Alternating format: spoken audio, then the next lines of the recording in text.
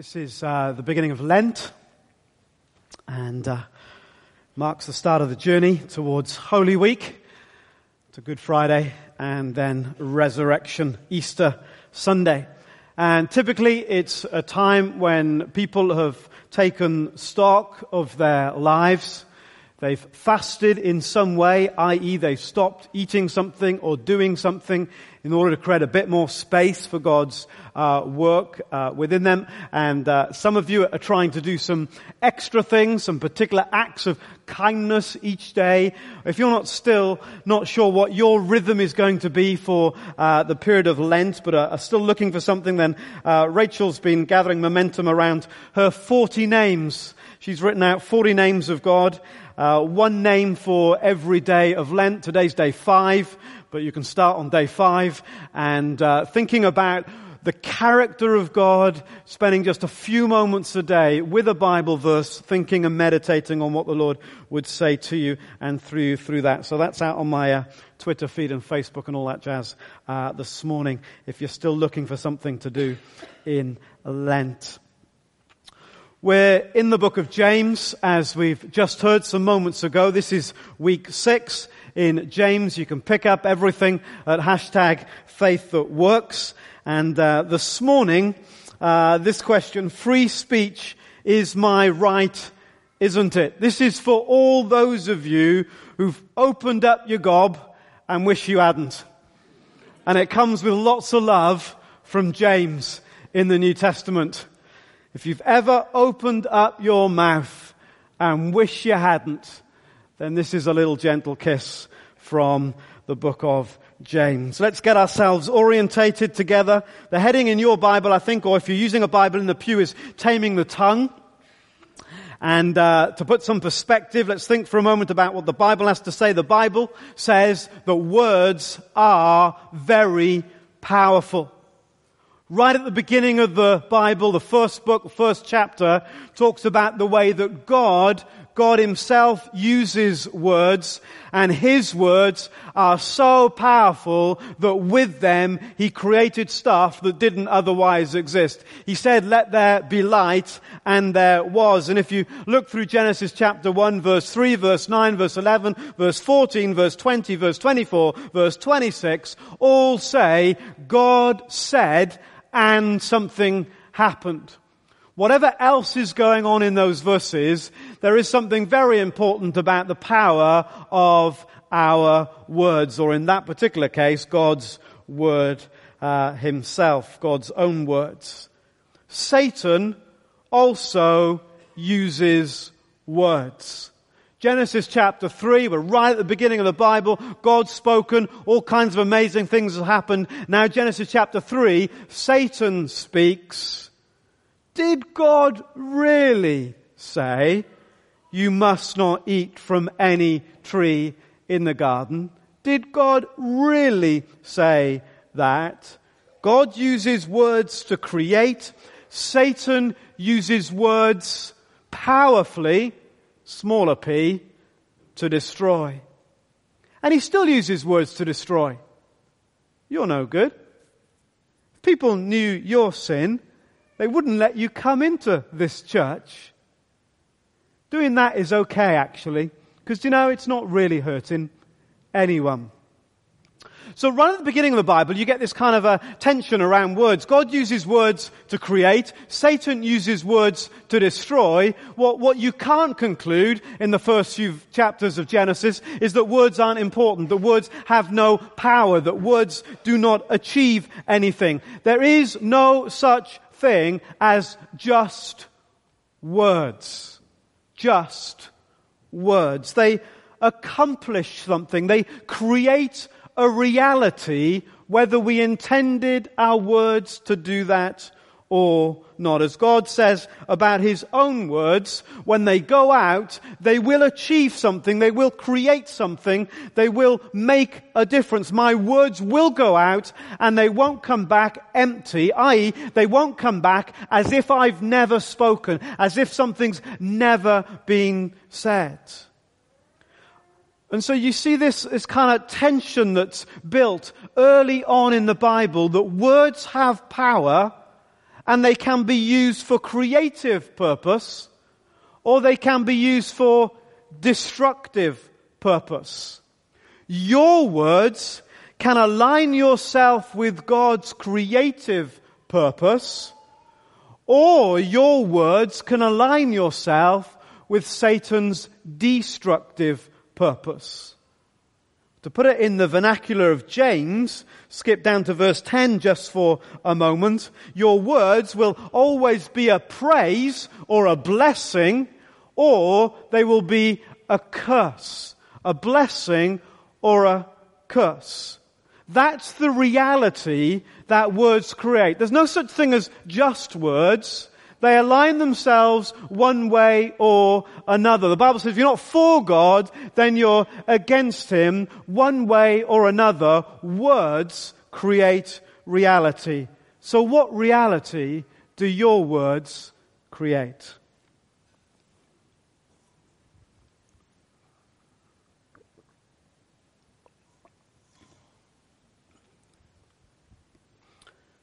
So James begins. James chapter 3.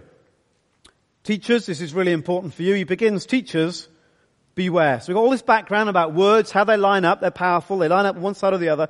Teachers, beware. Not many of you should become teachers. Oh dear. My fellow believers.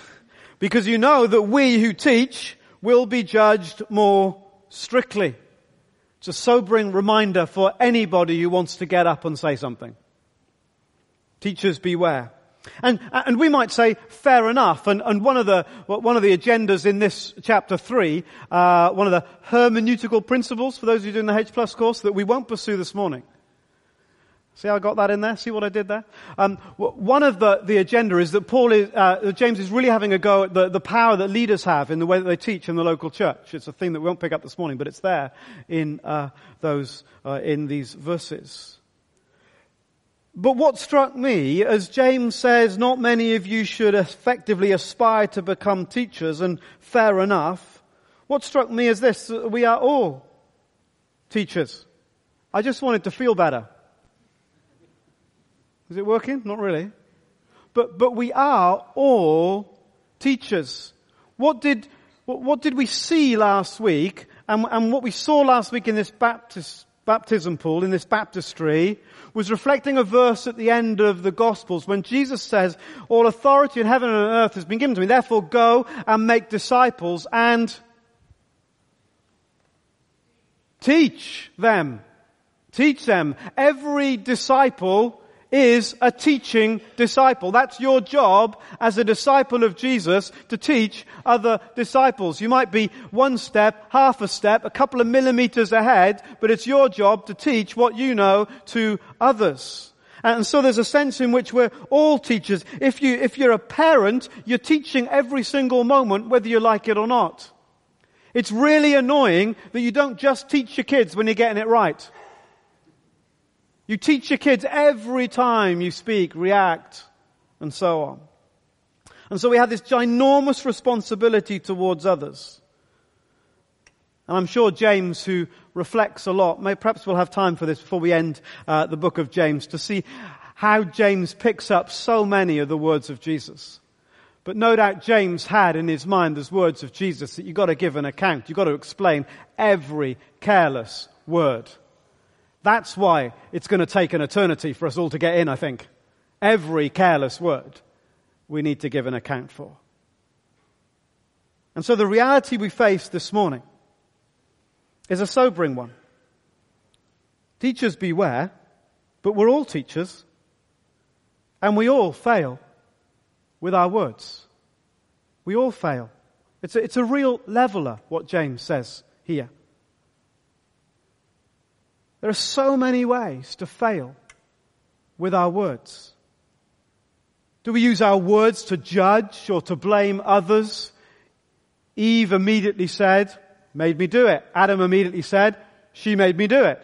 Straight away, blaming, judging. Are we critical? Do we speak not out of faith, but out of our faithlessness? Like the 12 spies that go into the promised land and they all come back and say it's hopeless. There are giants in the land. We can't do this. And their words almost obliterated the journey of God's people, except for two people who in utter contrast spoke a faith-filled word. Do we boast? Is there anything in us that sometimes is like the Pharisee who prayed, Lord God, I'm so grateful to you. I'm not like that tax collector down there. Have we ever had the thought in our mind that I'm a little better than I am because I'm better than somebody else? Do we speak out of fear? Like Moses at the burning bush, and God says to Moses, go down and set my people. And Moses goes, I can't speak. I'm no good. I'm not good enough. I'm not going to do it. I can't. I haven't got any words, this, that, and the other. And he responds out of his fear. Do we speak out of anger? Proverbs says, only a fool gives full vent to his anger. Do we speak words that are simply unloving, unkind, harsh words? Do we put others down to lift ourselves up? Proverbs says, hey, if you think you're standing firm, be careful you don't fall. You will be judged by the words you use towards others. Do we lie? Do we exaggerate the truth, select the truth, massage the truth? What kind of words do you fail with? What kind of words do you fail with? Remember, we all fail. James is absolutely clear. There's no one who doesn't stumble and fall. And the question is this, are we honest about that? Are we honest about the fact that we all fail with our words? Now, I suspect that we are, because there is nobody here who doesn't understand the phrase that I began with. Have you ever opened your mouth and wished you hadn't? So we all know, we can all think of examples when we just wish that we were like Zippy and someone had zipped me up. Some of you are laughing, some of you got no idea what you're on about because it's a totally locked into a particular generation. And Bungle and George and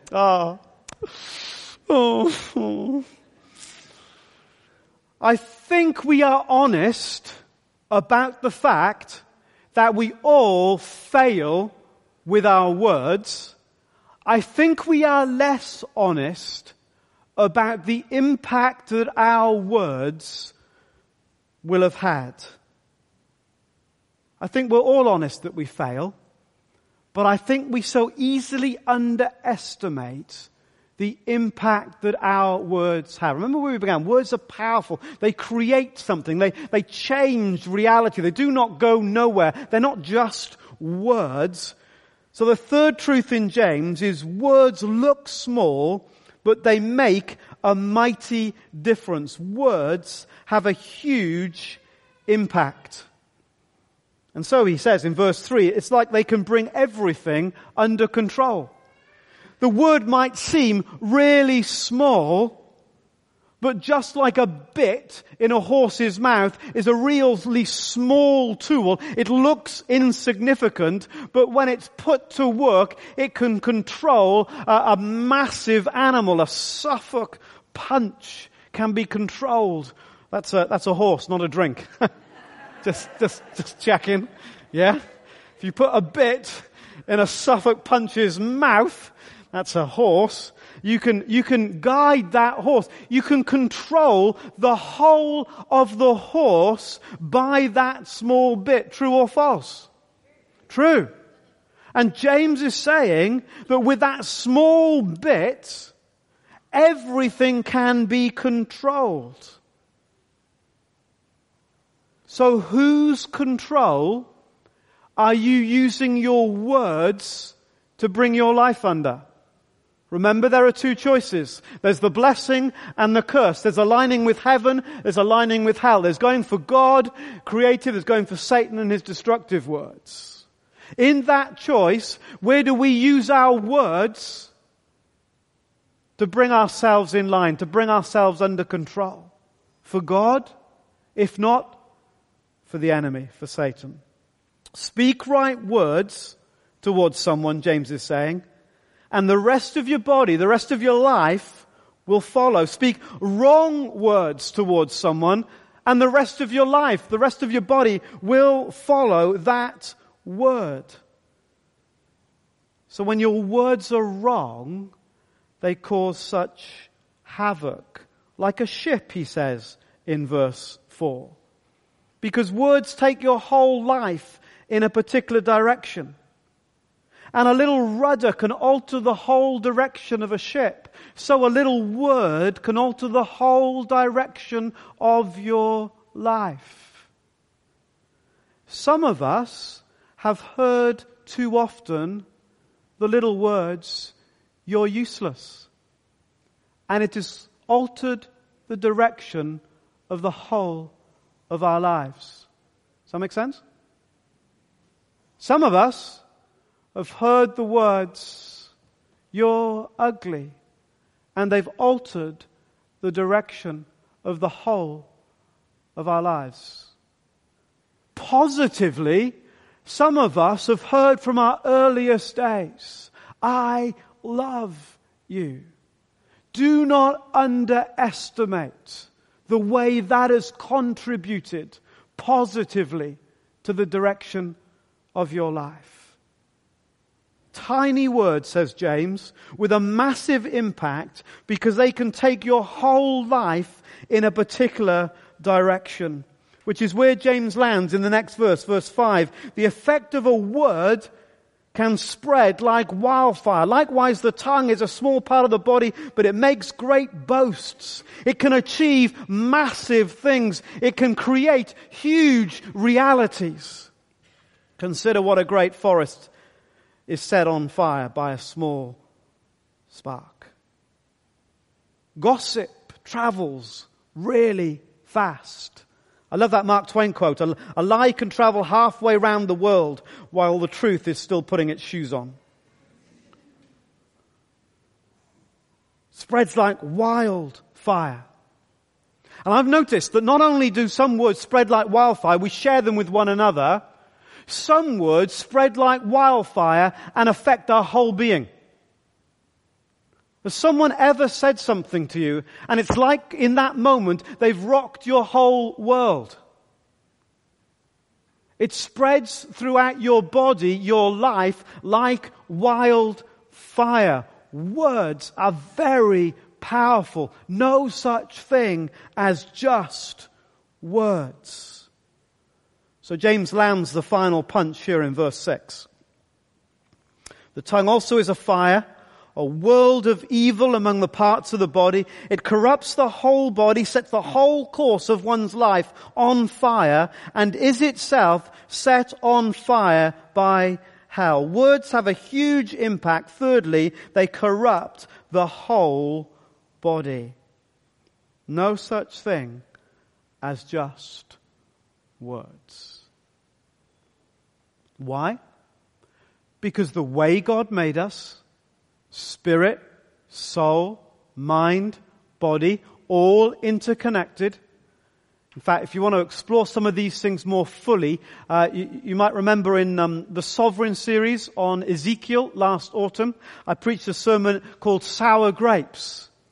And I talked a lot about how our words manifest in a spiritual reality in that sermon, Sour Grapes, from last year. It will be /Sovereign, and you can find it all there. Remember what Jesus said. Whatever you loose, whatever you speak out, whatever you create on earth will be matched in the heavens. Whatever you bind on earth will be bound in heaven. Whatever you loose on earth will be loosed in heaven. Words have a spiritual reality, which is why they are so positively brilliant and so utterly deadly. It's why words can create the universe and words can destroy it. It's why both God and Satan use words every day. No such thing as just words. So it's really serious what we say. Fourth big truth. We have no cure. All kinds of animals, birds, reptiles, and sea creatures are being tamed and have been tamed by mankind. Look how brilliant we are. We can tame whatever animal comes our way. Well, some of us can. but no human being can tame the tongue. It's a restless evil full of deadly poison. You are restless evil full of deadly poison. Simon, are you really saying that? No, the Bible's saying that. James is saying that. You are restless evil full of deadly poison. Typical Christian response is that I will try harder to tame my tongue. And we will have heard lots of sermons around that, I suspect, growing up in Sunday school. So therefore, you have to tame your tongue. God knew our tongue would need taming. He kind of caged it within teeth and then lips, but we still manage to get it out, don't we? In all kinds of ungodly ways. And the typical response is, well, I feel convicted, and you will, because the Bible says that everybody fails in this area. So if I didn't give an example that suits you, then find your own. It's not that difficult, because we've all failed in that area. The typical response is, well, I'm going to try harder this week to zip it up. That's like pushing sand uphill, isn't it? Because if you could have zipped it up, what I want to know is why you didn't zip it up years ago. And if I could have zipped it up, why didn't I zip it up years ago? The answer is that we can't zip it up. If we could, we would. And what that creates is a whole bucket of guilt and shame and failure and so on. And so we try to manage stuff. And what happens is words come into our heads and we try and not let them get out of our mouth and so on. And there's this massive battle going on inside our head and it's just exhausting. Be good if there was another way, wouldn't it? I expected more of a response to that. I must be honest. To be fair, it'd be good if there was another way, wouldn't there? Yeah? Well, there isn't. No, just kidding. I think there might be. I think there might be a bigger prize for us to grab hold of here. You have no cure, says James. There it is. No human being can tame the tongue. You can file for an exception, if you like, but that's what it says. We have no cure. Your own efforts are useless. It's a bit harsh, but that's what it seems to be saying. Our own efforts are useless.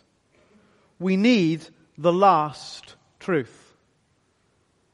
The Bible gets us to a point, this is gospel truth every time. The Bible gets us to a point when there's nothing we can do to rescue ourselves. It's back to last week. If you think that by what you do, you rescue yourself, put yourself right with God, you've totally missed the point and you're stuffed. It's only when we recognize there's nothing that we can do. And so we get to these last truths. We begin to learn that it's a matter of the heart. Verse 9, with the tongue we praise our Lord and Father, and with it we curse human beings who have been made in God's likeness. Out of the same mouth come praise and cursing. My brothers and sisters, this should not be. Can both fresh water and salt water flow from the same spring? Clearly not. My brothers and sisters, can a fig tree bear olives or a grapevine bear figs? Clearly not. Neither can a salt spring produce fresh water. James is saying this, look, it's a matter of the heart. Isn't that reminiscent of something Jesus said? About out of the overflow of the heart, the mouth speaks.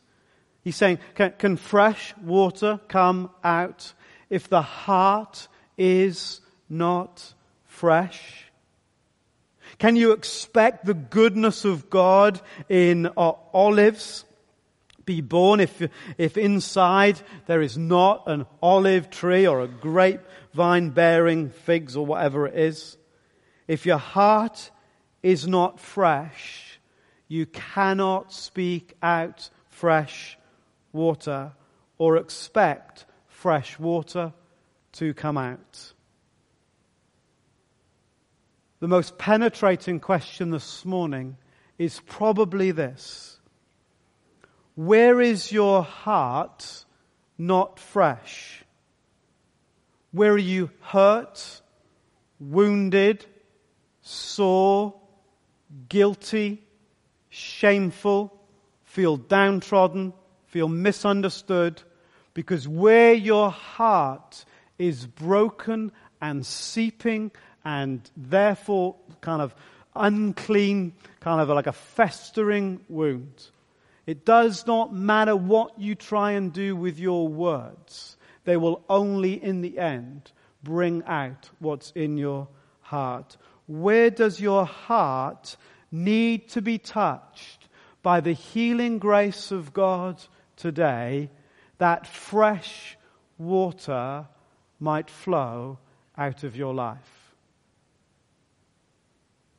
What you cannot do, well, you can, but it'll end in tears. What you cannot do is go out this morning knowing that there are some ways of speaking that are ungodly and expect by your effort to be able to put that right.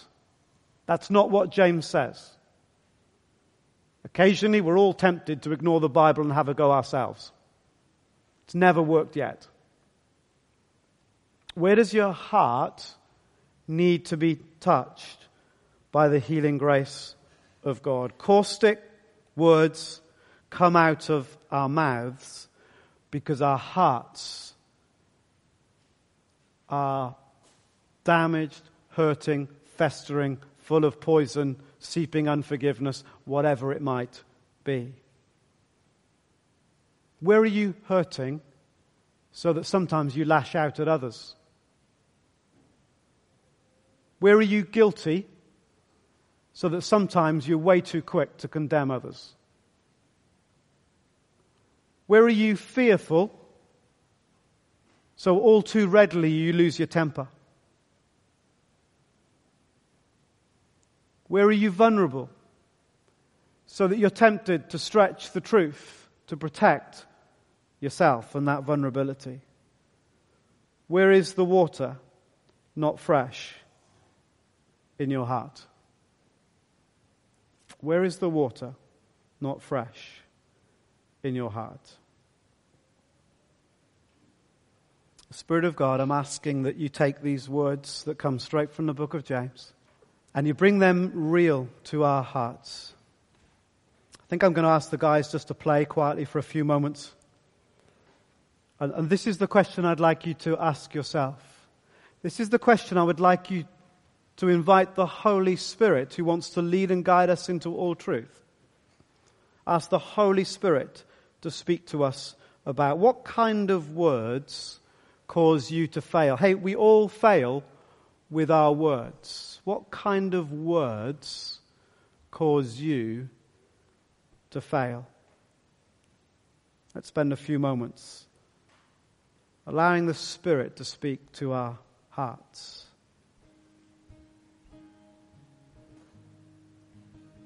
Got to that place just now of knowing what kind of words cause you to fail. Just going to invite you to raise your hand and say, I know, I understand. I know where I fail. Jesus, Jesus, Jesus, Jesus, Jesus. Okay, put your hands down because it's hard to leave them raised, but there's a Father in heaven who sees the acknowledgement of your heart, sees your willingness to say, I know that in these ways I fail with my words. And now I believe, much more importantly, the question that the Spirit would bring to you this morning is what's in your heart that causes those words to flow? So where is your heart broken and hurting? Where is there some poison, some rottenness? Where is there some death, some decay?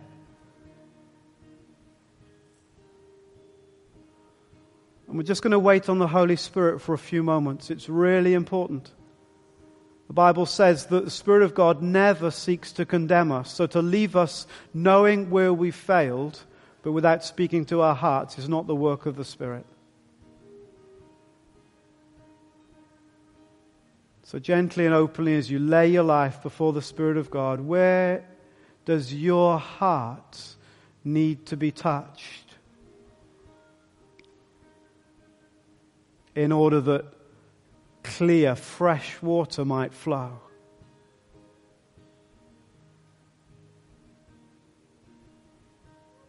Let's just hang here for a minute and invite the Spirit to speak.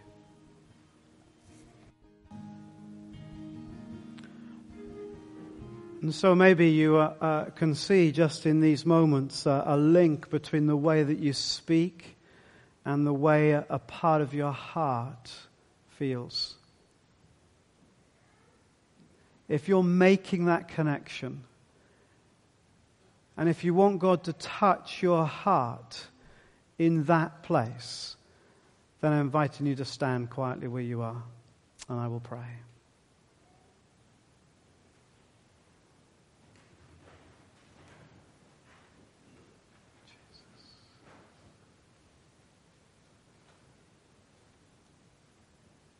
Jesus, what we offer you in these moments is not our determination to do better, although we do. What we offer you in these moments is not our longing, our belief that if only I did, I could change. We offer you the reality, the truth in your word that's true for every single person, standing or sitting, that we can't. We're broken in different areas of our lives. We're broken, we're messed up, we're hurting. We've got stuff in our lives that causes putrid water to flow. And what comes out of our mouth is sometimes just a reminder that our hearts are not fresh. I'm asking, Lord Jesus, to minister to broken, hurting hearts all over this room right now. There is no cry in your heart that Jesus doesn't hear.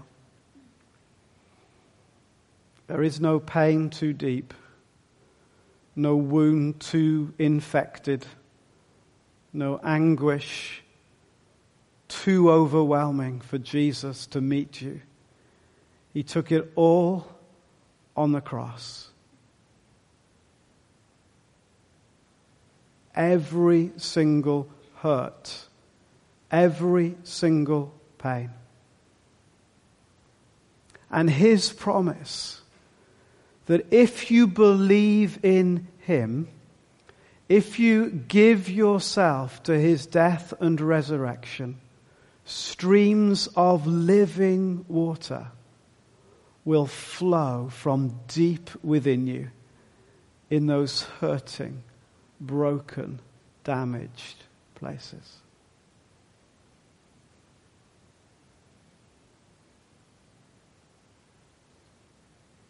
Jesus, I need you to heal me.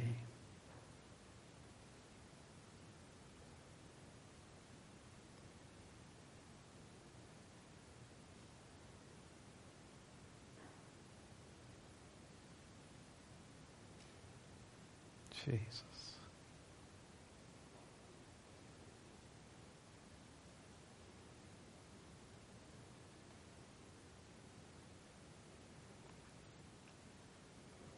We're tempted to hide things from ourselves and to hide things from God.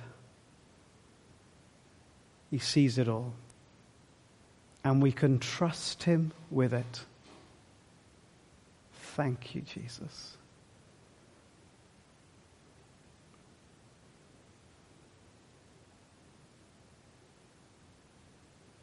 As we just allow Jesus to continue his work in our lives, let's all stand. You alone can rescue. You alone can save.